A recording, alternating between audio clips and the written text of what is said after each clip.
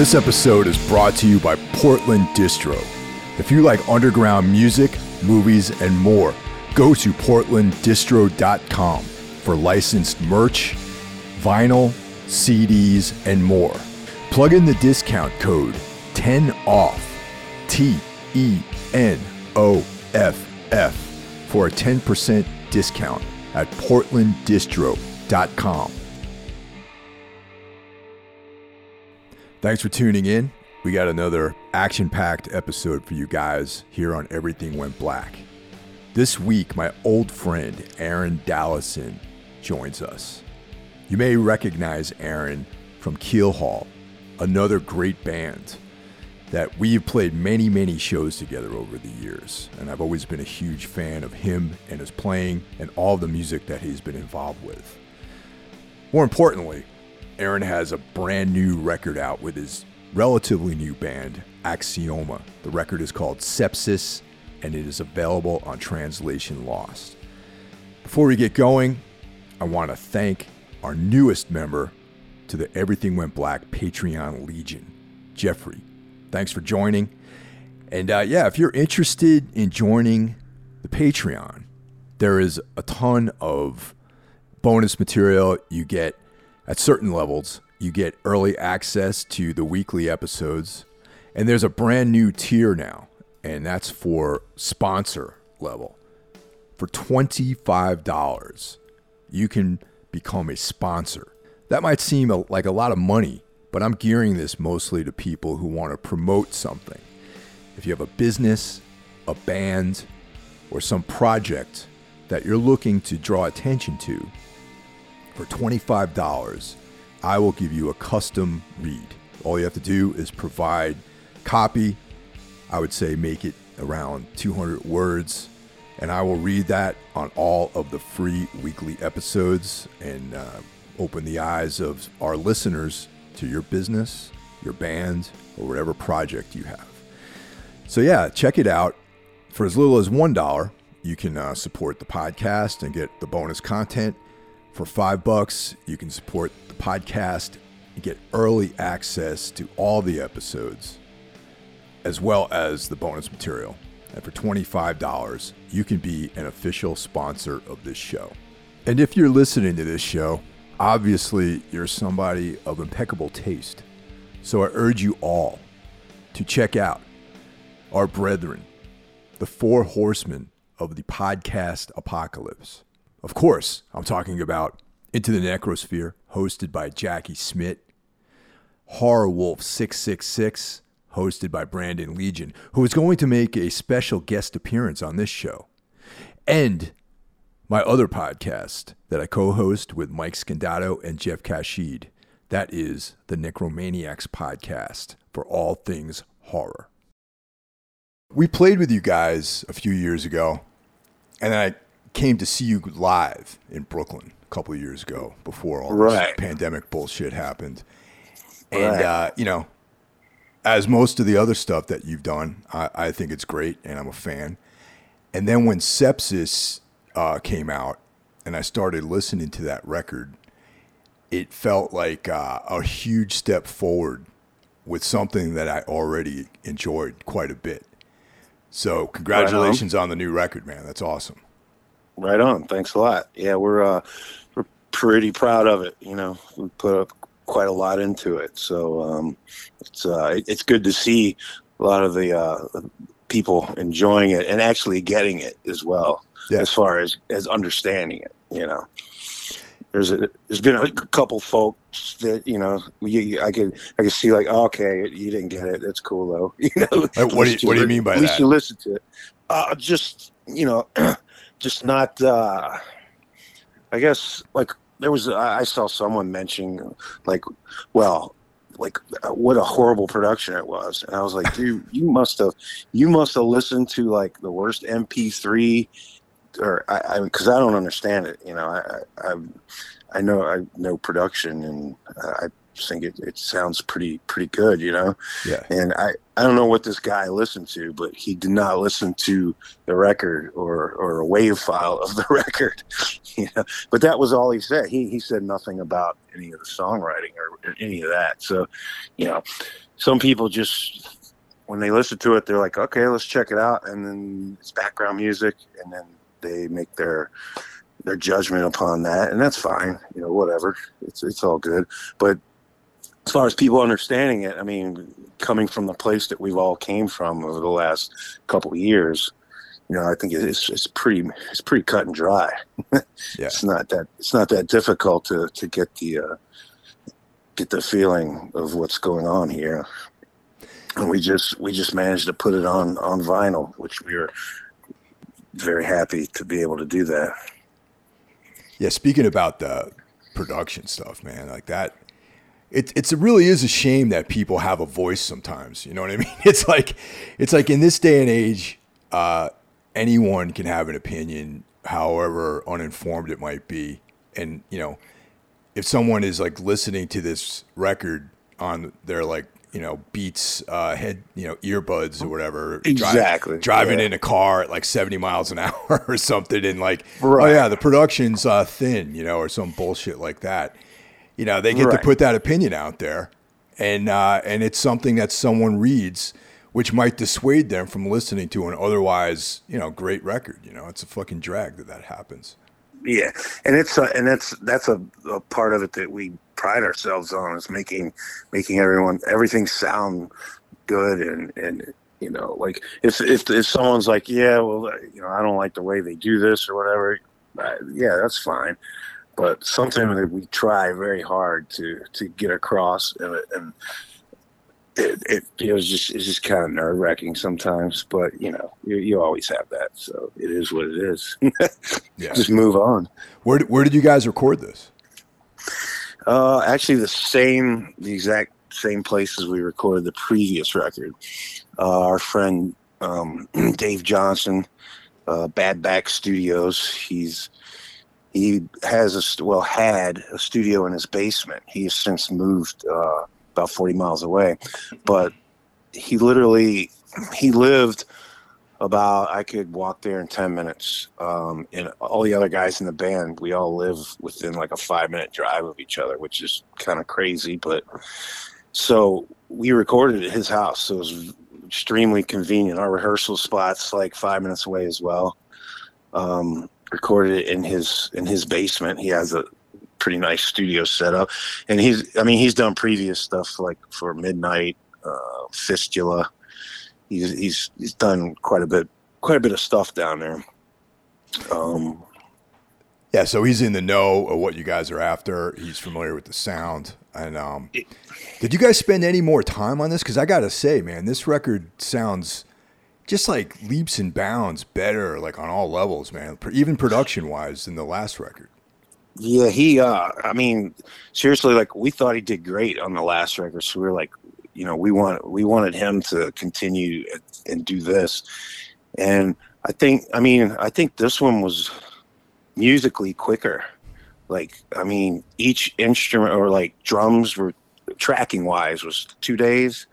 I think guitars were 2 days, bass was 2 days. Wow. And that was it for tracking. For the first time, like vocally, because he lived so close and we were able to do it. I basically, because when the vocals come, I have ideas of what I want to do and whatnot, but I don't sit down and hash it all out until we record, because I sit there and I soak it all in, you know, as when the guys are doing their guitars and whatnot, I'm just soaking it all in.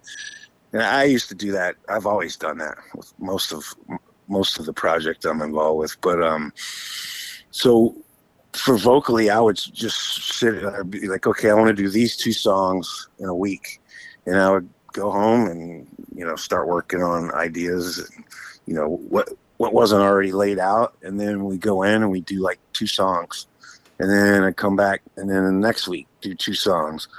So that spread it out a little bit over a few weeks, but other than that, musically, it was done really quickly. Now, there's some people out there that might be listening that don't realize how far back you and I go. I mean, I think I met you in like 1997 or something like that, you know? Yeah. Oh, yeah. Yeah. And I'd actually seen you perform prior to meeting you. So I saw you play in Escalation Anger at the Grog Shop, like even before you and I met each other. And it's funny because I recognized you as the guy from that band, and when you showed up in Keel Hall, because I only really knew Dana and maybe Will at that point when we first met. Right.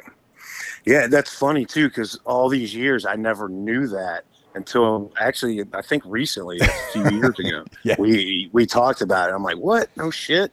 Yeah. Like, you remember that? And I don't even remember what the premise was. Like, did our bands play together? I don't even remember. No, actually, it was my old band. We were on tour. We had a show canceled, and we were in Cleveland, and Tree was playing with you guys. Right? Okay. Yep. And then we knew the guys in Tree because we were on the same record label as them. We ended up going to the show, and you guys were, I forgot where you were on the bill, but you were playing. And I was like, man, this band's like fucking kick ass, man. And I mean, dude, I have a lot of respect for Tree. I always have. They were like definitely a band that's like, you know, hit the road and really worked hard. Can't say I'm the biggest fan of their music, but I respect their work ethic. And when you guys played, I was like, this is definitely more my kind of thing. You know what I mean? Right. Well, yeah, that band. That was our thing. We played with everyone from SNFU to Tree to Deicide, and like I don't know, like, because I wasn't from Cleveland, so when I moved here, I was like, yeah, we'll play with them. We'll play with them over there on that side of town that you guys don't go to. We'll go there, and so we played with everybody, and a lot of people respected that and came out to see us because of that. Yeah, totally, man. So are any of those guys still active doing bands? It depends on the lineup that you saw. Oh yeah, I would. I don't remember. Yeah, like the drummer. I mean, he's been in Incantation for like 25 years or whatever. Okay. All right. Kyle from Incantation. He was the drummer for Escalation. I don't know.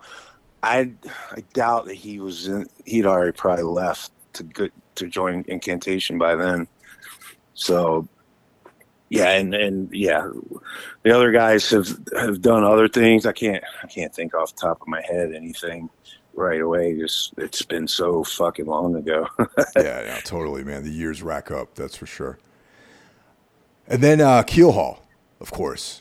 And, you know, our bands have played many shows over the years, and, you know, you guys are all friends of mine, and I feel, you know, like there's a big history there, and that's mostly how I got to know you.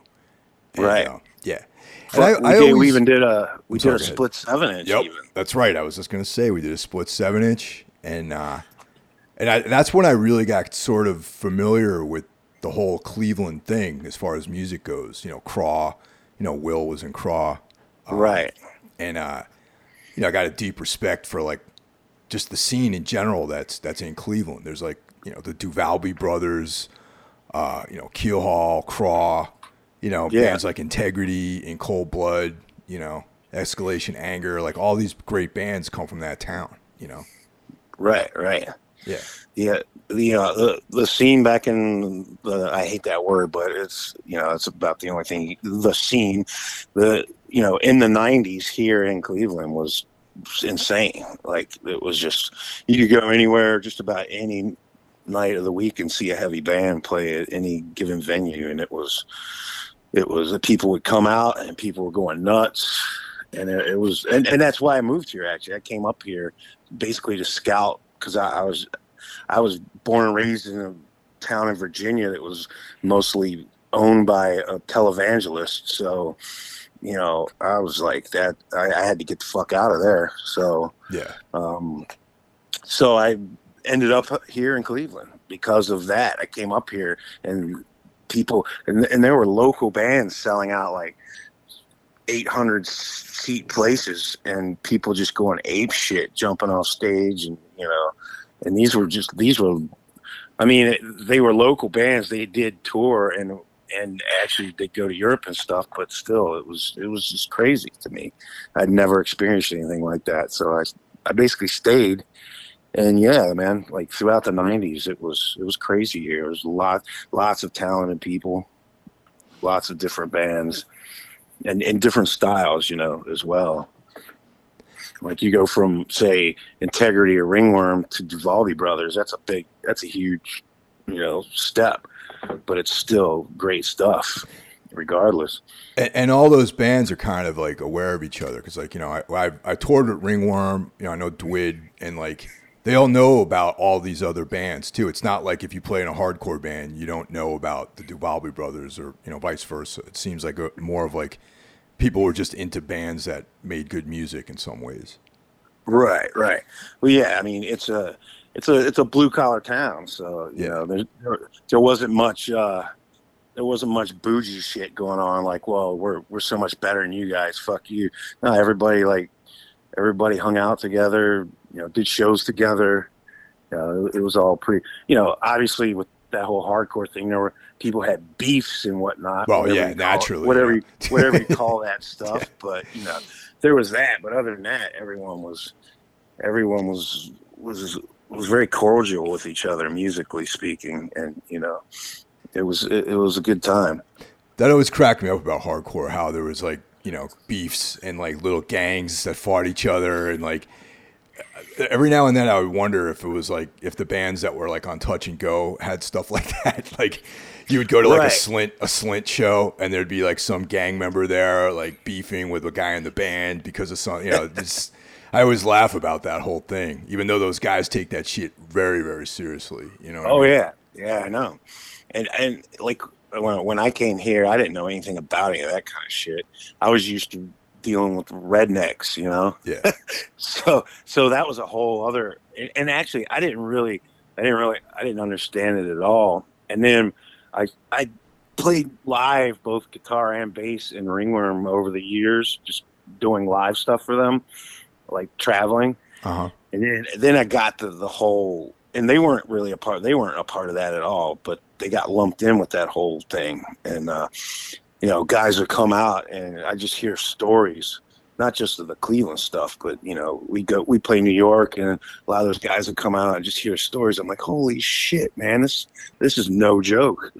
Oh yeah, totally, man.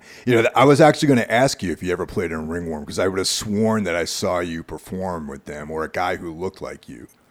So, yeah. Like over the years, there was one, I think, I want to say, oh shit, I don't even remember. Maybe like 98 or something.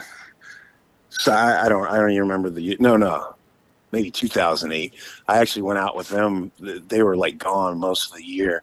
And I went to Europe with them, Australia, New Zealand, did all of the States a couple times. And it was just live stuff. Cause like when it came to, like I that just wasn't my thing, writing the music, for that. Mm-hmm. But I enjoyed the shit out of playing it, and they were all my good friends of mine. They were like my drinking buddies. That's what they were like. Hey, this dude quit. Can you fill in? I'm like, yeah. You guys are going to Europe, and yeah, let's go. It was that kind of thing. That's awesome. And at the time, Keelhaul was on one of their many hiatuses, or who knows what the hell was going on with Keelhaul at the time. So yeah, I just jump in the van with those guys and go play. Yeah, right around the time I met you guys, I was living in Boston, which is another epicenter of hardcore gang violence, especially during that era. So, yeah, definitely. I got experience a lot of that stuff too, man, for sure. Yeah, like Dana from Keelhaul, he lived in, as he lived in Boston for quite a while, and he told me stories of his perception of that. He saw a lot of that as well. So yeah, that's when I met Dana, when he was in La Gratona. Right. Yeah. If you cities like that, if you went to any heavy shows, you experienced some form of it. It was always around for sure. No, definitely. So with Keelhaul, are you guys? So what's the status of Keelhaul right now? I figured I'd just ask you that question. There really is no status. Okay. I mean, all right. We've hung out. Actually, the four of us hung out recently. We actually went to see Tool, which basically Danny, the drummer of Tool, hit us up and invited us all out to come see their show. So we all got together. We met up at a bar, had a couple of drinks, went to see Tool, went back to the bar, and then we all went home. And the whole time we were together almost the whole time, the four of us. And we didn't once talk about Keelhaul. You know, we talked about like, oh yeah, my fucking bathroom, my house, man. You know, we talked about life, and we never mentioned the band. So that I knew right there. I'm like, this, you know, it's done. You know, Yeah. I know people hate to hear that, but that's just the way it fucking is. And personally, like, I don't feel that the four of us could get together and it wouldn't have the power that it had back then. So it would be selling ourselves and people short if we did it again. That's my opinion. You know, like I said, we've never talked about it, so I don't know what the other guys think of that. I could dig that, man. That's like fair enough. You know, it's like when it's over, it's over, and you know, if you have to force it, then it's not worth doing. Yeah, I mean, I can't see getting in a room and relearning that material and doing it justice by any means. You know, it sure as fuck wasn't like simple stuff where It's like, okay, 3 chords and let's just sing along. It wasn't that. So there's no reason to try to rehash it. I mean, like, actually, no one knows about this because it's in limbo, but Dana wrote a bunch of songs. This was a couple before the pandemic, and he texted me and said, "Hey, I got an album here, and I don't know any musicians." He said, "I trust you with the bass on it, and you know some people." So basically, long story short, I put down bass tracks on it. I got the drummer John from Axioma. He played drums on it, and then I'm like, well, this shit needs a vocalist, like a frontman vocalist, like a fucking David Yow type thing, you know? Right. So basically, I texted my friend Sean from Child Bite. Oh yeah, Child Bite, and he somehow agreed to do it. So we recorded the record, same place as Axioma recorded, and the record's been done for 3 years now. Oh man. And we had a label to agree to put it out, and things were moving forward, and then everything just stopped. You know, the pandemic came, and they were still like, yeah, we want to do it, and nothing. So it's been sitting around for 3 years. We're not obligated. There's no contracts, so it's just no one knows about it. So it's just sitting there, and you know, Dana's moved on. He's written another record of something else, and you know, it's just kind of. And any fan of Keelhaul would hear that and be like, well, that's about as close as you're going to get, really, is, you know, half of us, basically. What's the name of the project? It's called 6 Kills 9. Yeah, I think, Dana mentioned that to me, actually. And I was curious if it was the same thing. But at the time I talked to him about it, I don't think any of this stuff had been recorded. So that's right. Yeah, upsetting to hear that it's in limbo right now. Yeah, we played a handful of shows that went well. We played when Pelican came through. We played with them. Mm-hmm. We went to Detroit and played with Agnostic Front and Prong. Oh wow! Yeah, and we did a thing here called the Blackout Cookout. I believe that was our first show ever. And we were firing on all cylinders too, man. It was sounding good. And then, you know, then the pandemic happened, and then it just, you know, just kind of fell apart. So we, as far as I know, that project is not dead by any means. It's just we ran into a few roadblocks, so to speak. I'd love for someone to put it out. I don't know if the label that agreed to put it out is still thinking of doing it, because they've put numerous things out since, you know, that obviously weren't sitting around for 3 years. So I don't know. Damn. But you know, in the Keelhaul context of things, that's probably about as close as you can get. It's like two of us in a project. And another thing that is unfortunately probably pretty detrimental to the whole kill-all thing is Will was in an accident last year, and he shattered his heel. Oh, man. And he broke his wrist. He fell off of a ladder. Oh, he was man. cutting some branches off a tree. And the branch came back, smacked him off the ladder. So as far as I know, he hasn't even played drums since like in a year. Oh, man. He was literally bedridden for about, I think, 4 to 5 months. He couldn't even get out of bed. You know, I didn't know that. And I'm thinking to myself, I'm like, how did I not find out that Will was injured like that? And I'm like, yeah, because for the last 2 years, I haven't been on the road anywhere. And that's when I normally see people. And, you know, none of us really, you know, none of us are really known as like staying in too good a touch with anyone unless we see each other, you know? Yeah, exactly. Yeah. And none of us are really like, oh my God, get on social media. You won't believe what happened to me today. Yeah. You know, totally. So that's, you know, it's just, so, I mean, I hope, I mean, the last time I saw him, he's walking around okay. But as far as playing drums, the way he used to play drums, that wasn't, you know, he was using parts of his body that, you know, most drummers don't even know exist. Yeah, totally. To do what he did. And so I don't know if he'll ever be able to play drums like that again. I certainly hope he can, for, you know, but, and I don't know what his interest level is in even attempting to do it anymore, you know. Damn, I'm sorry to hear all that stuff. Because we're not spring chickens, and he sure as hell isn't one. Father Time's coming for all of us, man. Because he was the old man in the group. I was the young one.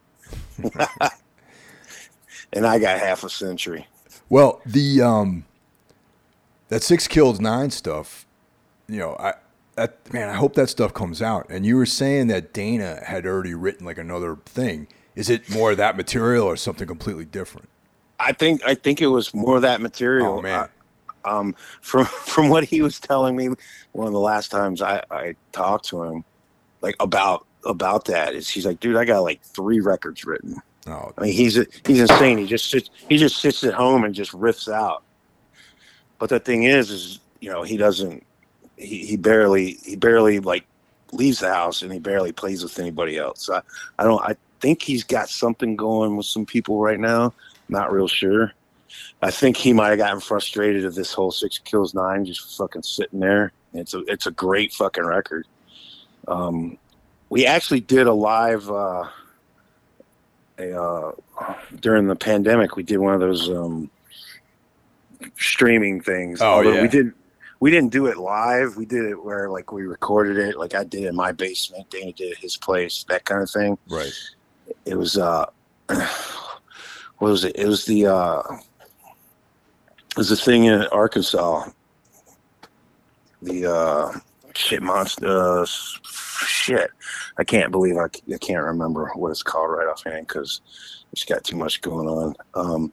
But they do like a fest, and they've been doing it for years, and they did it they did it over the pandemic quite a few times. Mutants of the Monster, I think.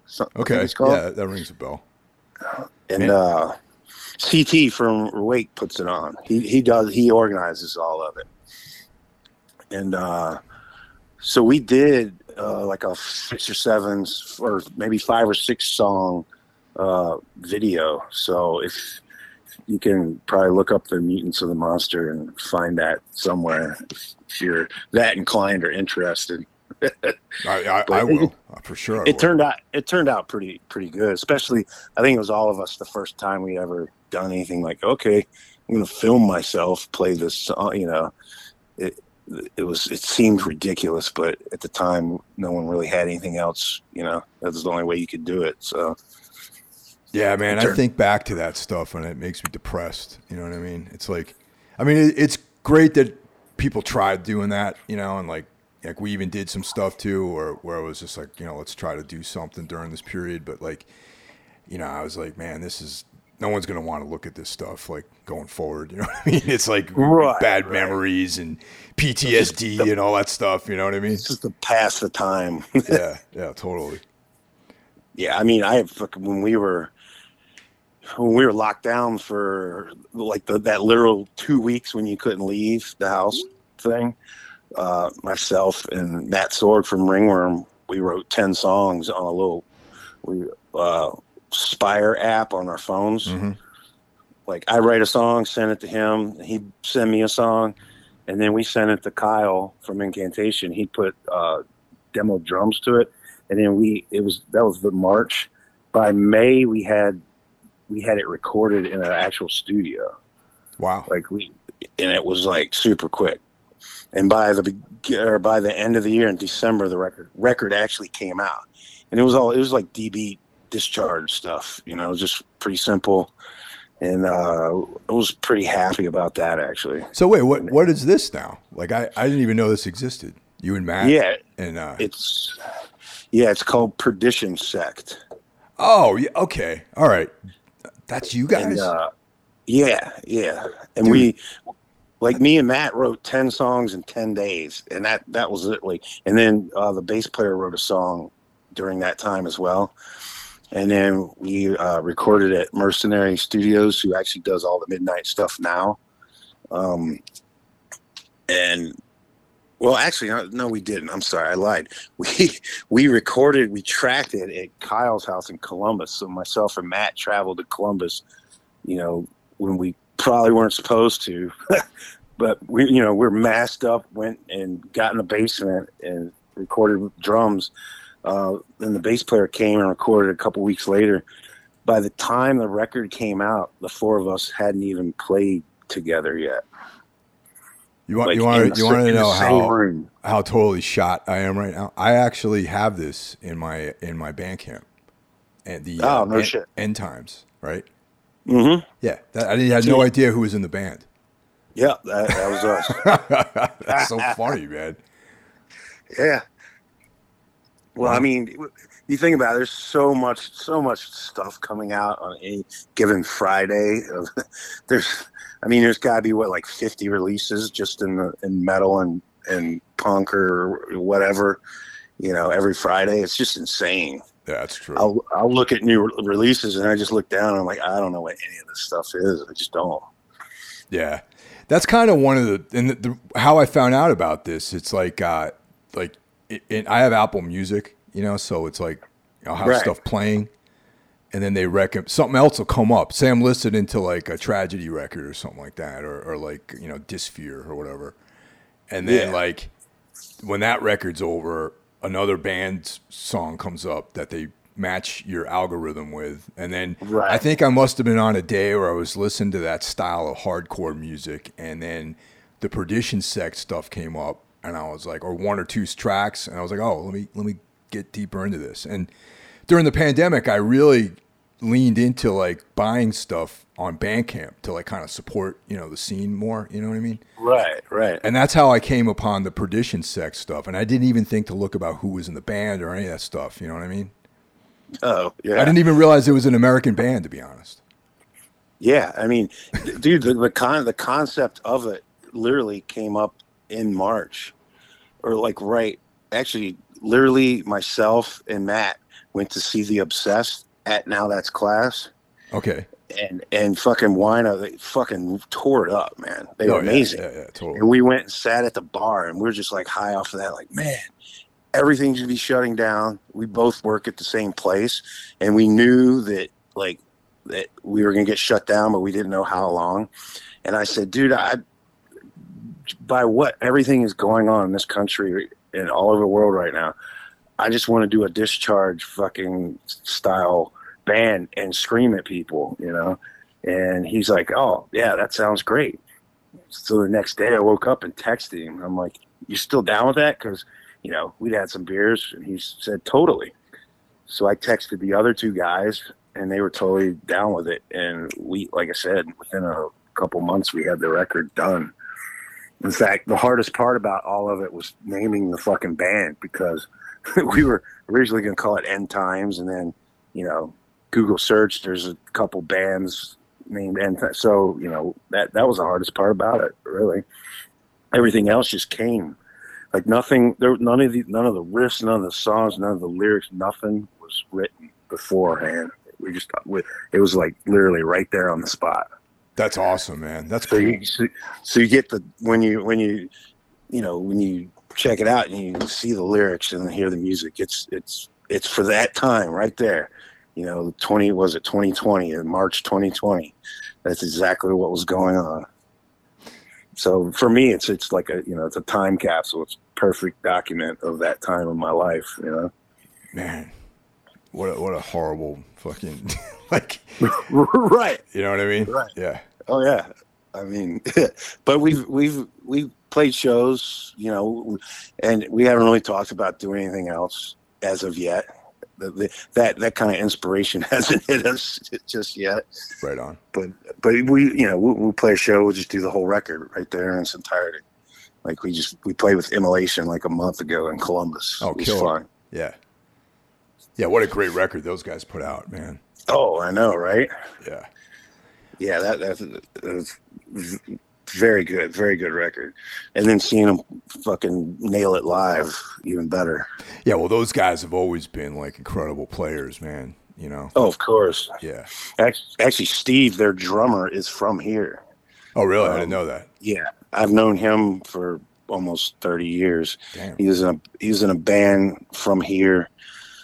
They were called Gutted, not to be confused with the Gutted from I think Dayton, Ohio, that actually had couple records out, and then when that came about, they changed their name to Odious Sanction, and then so they were pretty popular death metal band here in Cleveland for many years, and then it's kind of cool because Immolation was like Steve's favorite band, and then when he got the word, he went and he's been in that band maybe now for at least 15, 20 years, I'm guessing.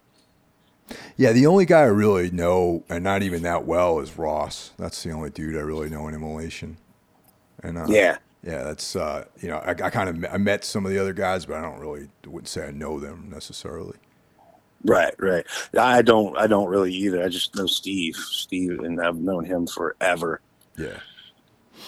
So now with Axioma, when did you guys actually form? Like how did you guys all meet? You know what I mean? Because I never knew any of those guys prior to seeing them with you. It's kind of interesting. So the guitar player, the long-haired guitar player, Cyril, which everyone calls him Cougar because he came here. He moved here from France. He used to play in a death metal band from France called Morgue. Okay. And they came over here and were playing shows. And he just liked it, and he stayed. And he met a girl here, got married, so he's been here, for 20 years probably. So he's been in and out of bands, all excellent bands. And he was doing a band called Forged in Flame. It was more like a stoner type thing. Mm-hmm. And they did some touring. I think they might have had something to do with Napalm Records. Okay. Possibly. Yeah. But anyways, that kind of was, it wasn't falling apart, but it just wasn't as busy. So he wrote like 5 songs, I think, and as a side project. So he went in and he got the drummer John and he got Justin, and they recorded this 5 songs. It's basically be like a demo or whatever. At the time, I didn't have anything pressing going on.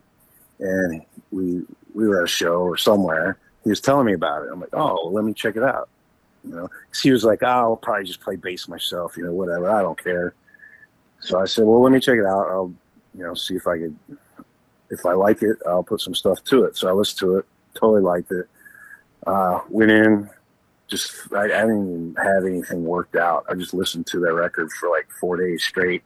Went in and just kind of did the thing where like, okay, play this part, then punch in the next part, kind of making everything up almost on the spot. Well, that turned out, and then so I got done with that, and they had another singer, and I don't know, they were just saying like how he was just taking too long to do stuff, and I was like, oh, well, as I was doing the bass stuff, I was like, oh, I had a couple ideas, so I threw down some vocal ideas, no words, just like some yelling, enunciation type stuff. And so they fucking get in touch with me like a few days later. Like, yeah, we told the singer he's done. I'm like, well, wait a minute. I don't want to be the singer. Like, and then they're like, no, but you're good at it. I'm like, no, I'm not. I'm just screaming. So lo and behold, I end up being the fucking singer.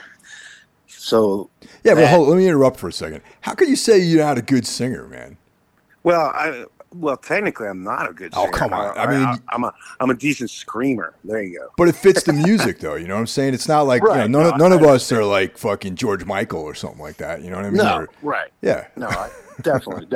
But all these years, I've been trying to play in bands where I don't have to do the vocals, and I always end up doing Keelhaul. I was not. That was just by default, So all these bands, Escalation Anger, even back in the early '90s, that was by default. Like, just because we kind of I just never liked singers' personalities. That's awesome, man. So yeah, that little demo type thing, we actually we tracked it at a friend's house, and then it turned out all right. And I was like, let's take this to Dave at Bad Back and have him mix it. So he mixed it, and that right there was Opia, which was like, we just put it out ourselves. We didn't bother letting anyone else hear it. We just were like, okay, we'll print them up CDs ourselves, and that's what we did. And then it went from there. Man, isn't it cool that these days you can put a recording project together like that? Where you could just record it basically in this kind of lo-fi setting, and then have someone with a real setup, mix it, and it sounds great. Exactly. Yeah, exactly. That's revolutionary stuff, man. Definitely. Yeah, I mean, I've done stupid shit here on my little laptop, and then you give it to somebody, and you're like, wow, you never thought it would sound like that great, And yeah, it's pretty amazing. Yeah, actually, the last a few months ago, like few weeks ago, we had a thing come out.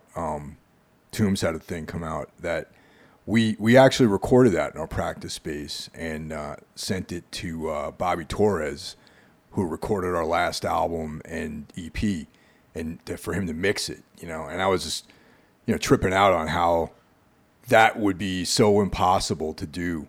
Like you couldn't even think about doing something like that years ago. Not even that long ago either, but No, not at all.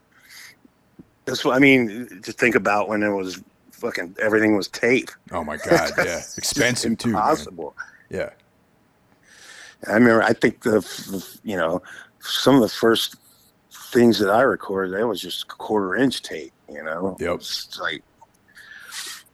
And so speaking on that subject, which I actually forgot to mention, when you were asking about the length or I was basically, when I was saying how quick we kind of recorded the sepsis,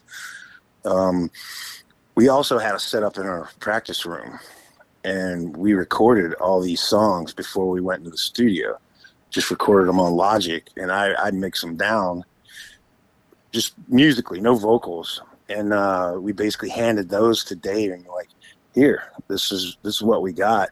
And I'm pretty much, I could probably say 100% sure that nothing changed from those, as far as arrangements and songwriting, from those demos to the record.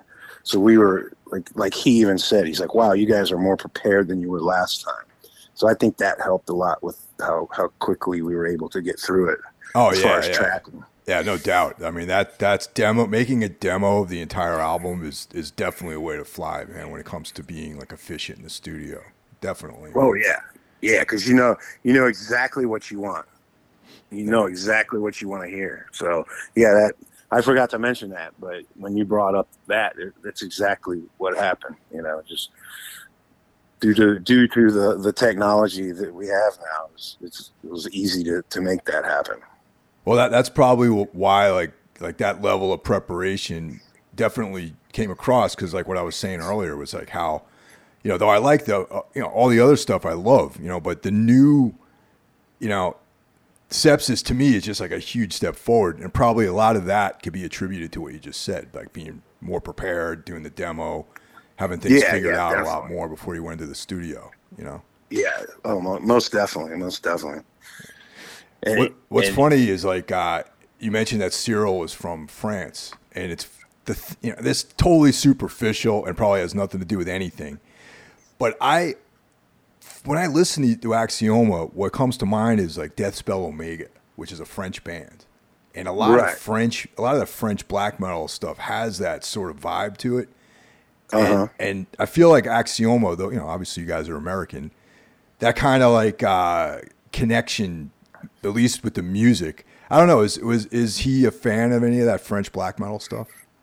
I think to a certain extent. I don't think he's like listens to it all the time or anything. But to a certain extent, I know he'll bring up stuff and I've never heard of it. Yeah. I know Justin, the other guitar player, he's much more schooled on all the new black metal, the new death metal, all that stuff.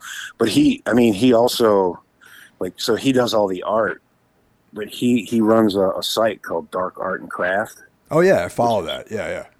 Yeah, so that's his site. Like he's like, what do you call it? The web? I don't know what you call that, but that's basically, he does all that.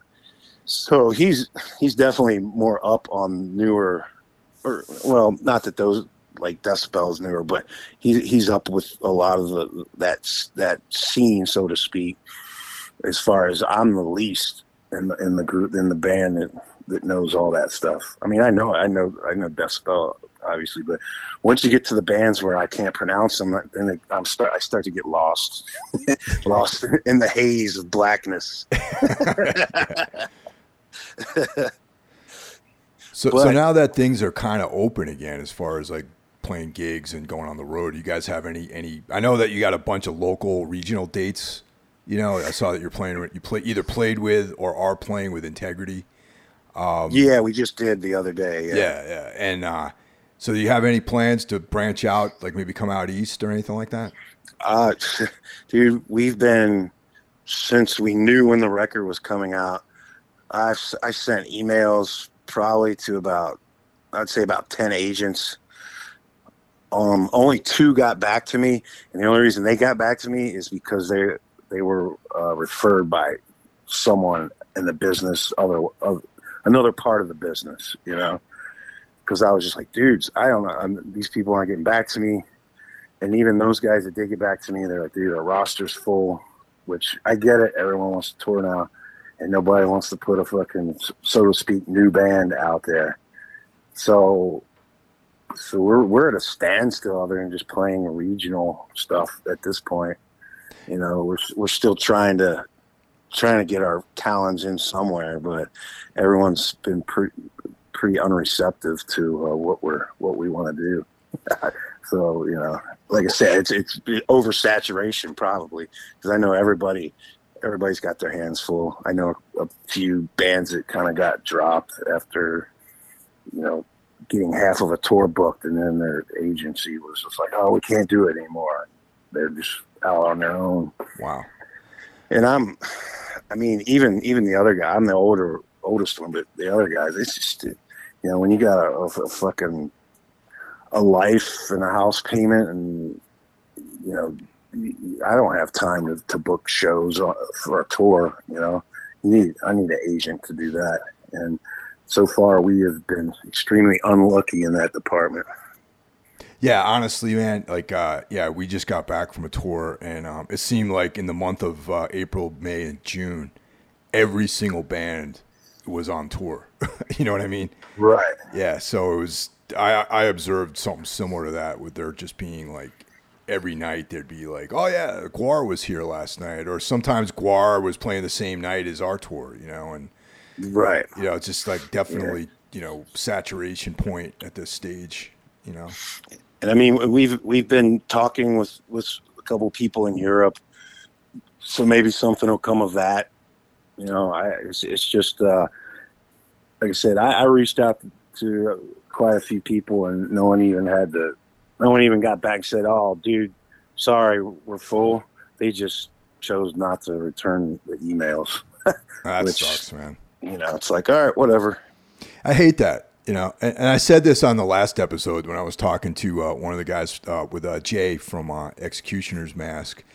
Chris Bruni never returns my fucking emails, man. The dude at Profound Lore. And I'm not even trying to get my own band signed or anything. I'm trying to like have other bands that I think are great that would fit on his label. The dude can, at the very least, the guy can respond and say, "Hey, thanks, but you know, I'm not interested," or whatever. You know what I mean?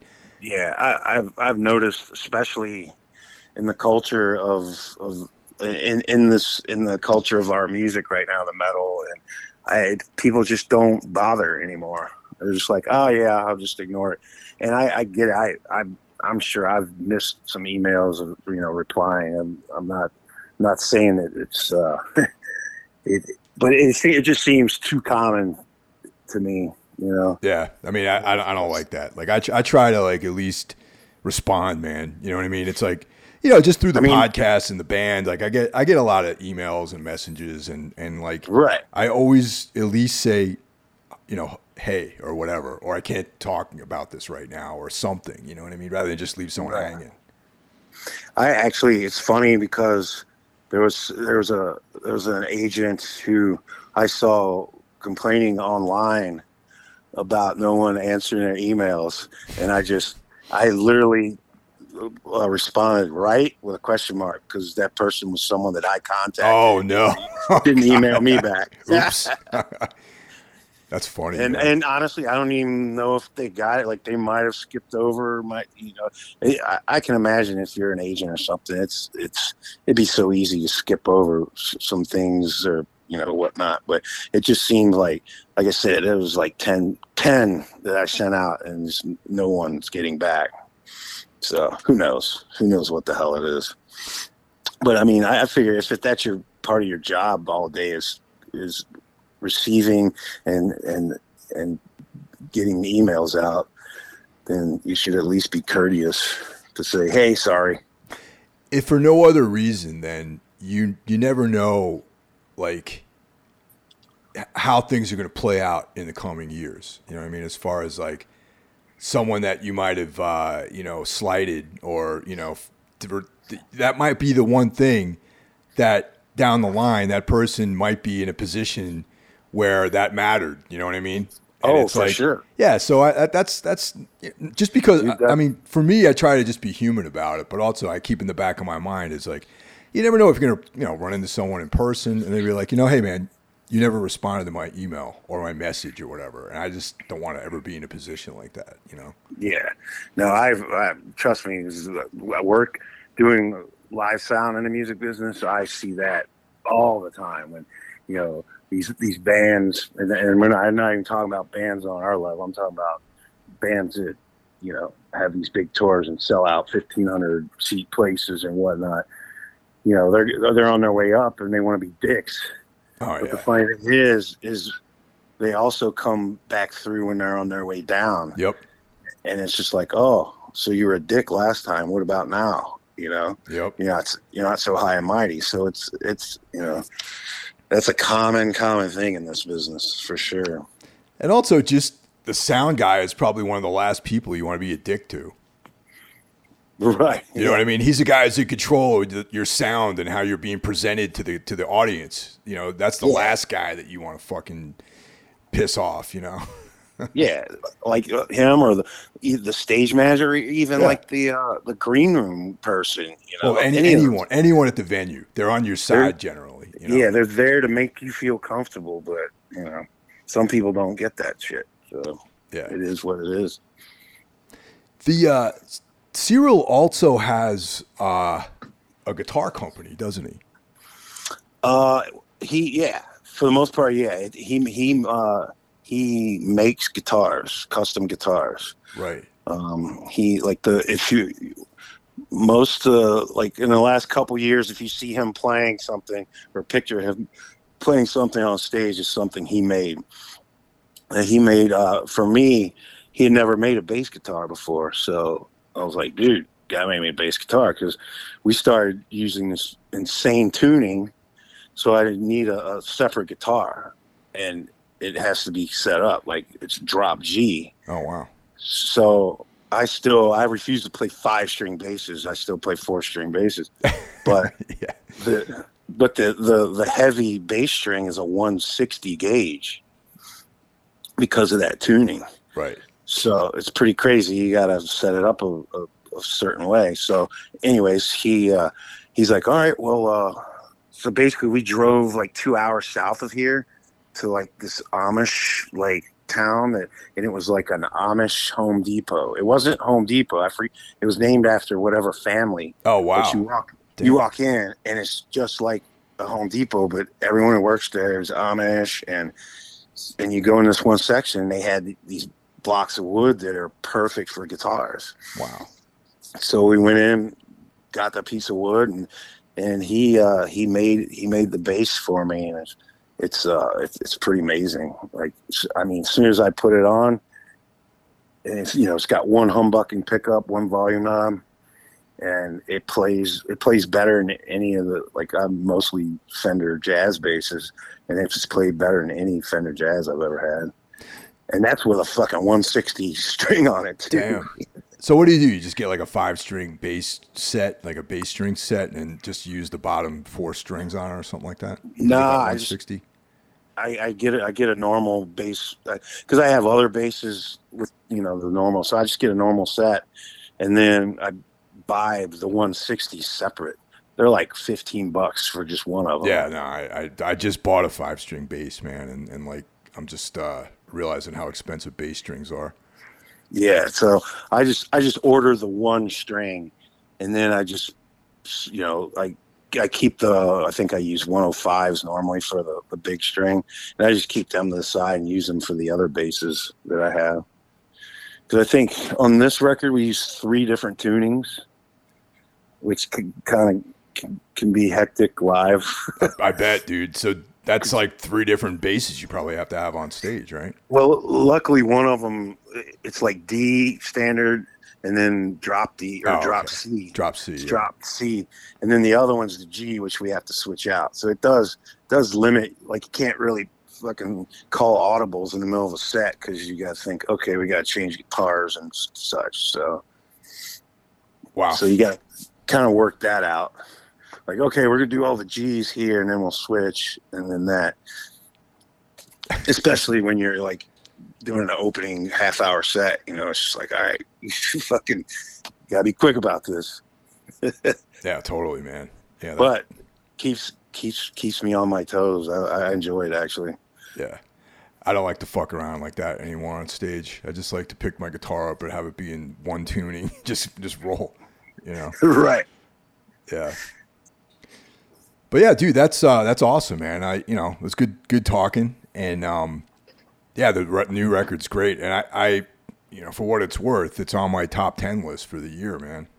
Oh, awesome! I appreciate it. That's awesome, dude. Totally. It's like like I said, for me, it's like understanding where you personally are coming from musically with the more advanced like playing. And then also, I mean, to me, it sounds very black metal, but there's also obviously influences of like Neurosis and just the kind of mathy, like Keelhaul stuff that I'm accustomed to hearing you play, Right.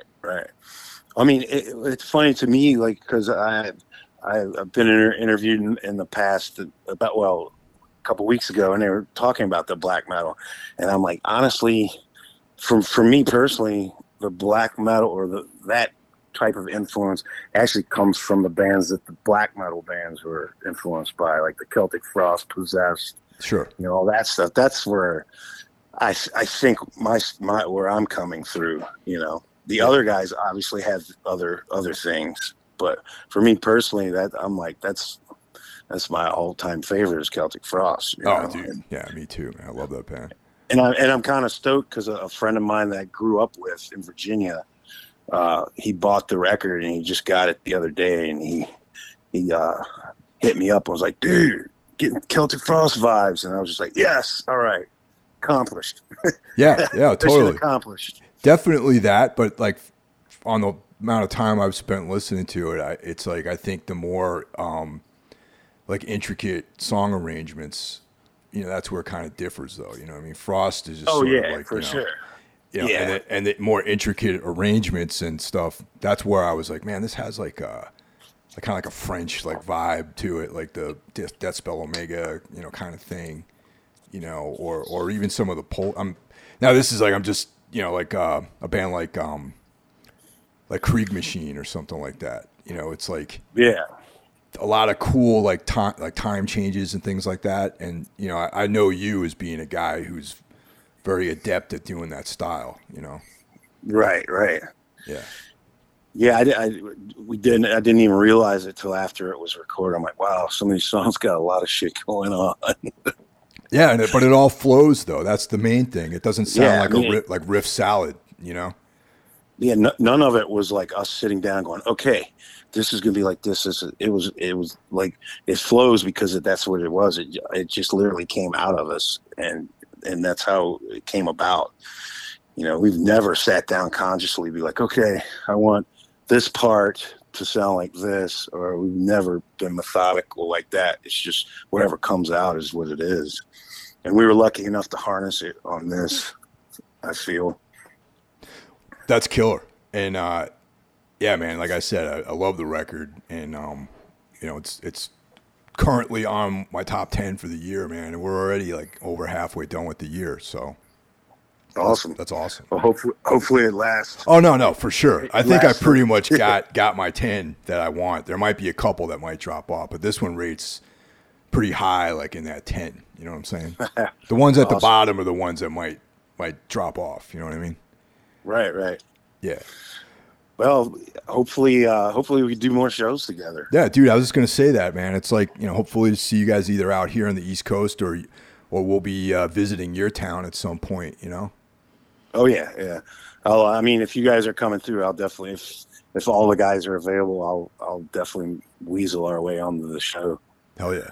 That's at least one advantage we have around here is we can get on most shows that we want to, if it's viable for the tour, Yeah, no, it's cool, man. All right, Aaron, thanks for taking time out and talking to me. And yeah, thanks for having me. Oh, totally, dude. And thanks for listening, everyone. Talk to you next week. All right, thanks. You got it.